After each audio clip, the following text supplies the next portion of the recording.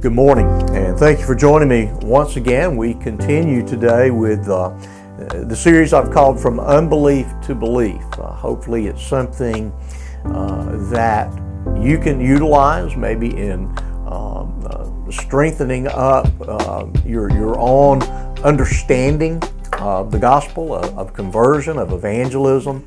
You can utilize it for your own edification. And maybe there's someone in the realm of your family, your friends, that maybe they're having a difficult time understanding the truth of the gospel. And hopefully this series would be useful for them to listen to. And so I hope these are a blessing to you and they will bless others. I have already, even though the series itself is incomplete, there's a great deal more material that I want to cover. I have recommended them, the series, to at least 2 different people. And so with that being said, open your Bibles to the book of Acts, chapter 16. We're going to read verses 29 through 31 in Acts chapter 16. And what I want to do in these next few days is think about the application or the reception of the benefits of the person and work of the Lord Jesus Christ. We have emphasized over the previous days the gospel as the person and work of the Lord Jesus Christ. And in other words, we have detailed what God has done in Christ for us, for our salvation.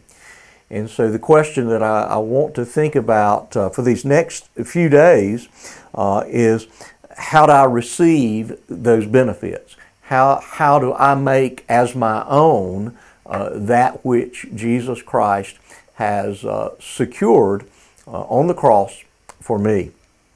And so we begin with one of the most straightforward encounters to be found in the entirety of the New Testament. We often simply speak of it as the episode involving the Philippian jailer and the Apostle Paul and his colleague Silas. As they had been left in prison overnight, they had been imprisoned because they had been able to cast a demon out of a demon-possessed girl there in the marketplace in Philippi.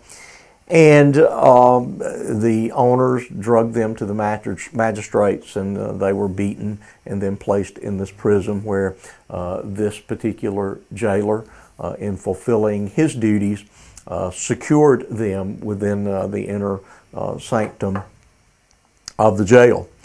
And in the course of the night, as Paul and Silas are singing hymns and they're praising God and they're praying, and evidently the prisoners that are there with them are listening to them, we're told that a great earthquake comes and actually breaks the bonds that are holding them, and even the doors of the jail are thrown open. And the jailer, this very grizzled and hardened man, probably a veteran of war, and he's there knowing that if he loses a prisoner, it will cost him his life. And so he is shaken to his core by what has happened there, and he is fearful that these inmates would run away and be lost to him, and therefore he would forfeit his life.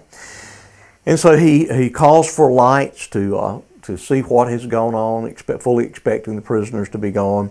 And we find this interaction between the jailer and Paul beginning in verse 29. After, again, telling the jailer that they're there, don't harm yourself. Verse 29, and the jailer called for lights and rushed in, and trembling with fear, he fell down before Paul and Silas. And then he brought them out and said, "Sirs, what must I do to be saved?" And they said, "Believe in the Lord Jesus Christ, and you will be saved, you and your household."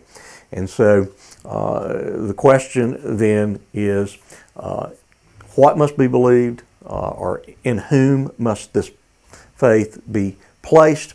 And so certainly that takes us back to our discussion of the person and the work of the Lord Jesus Christ. We must believe that Jesus is who He said He was. He is who the Bible presents Him as being.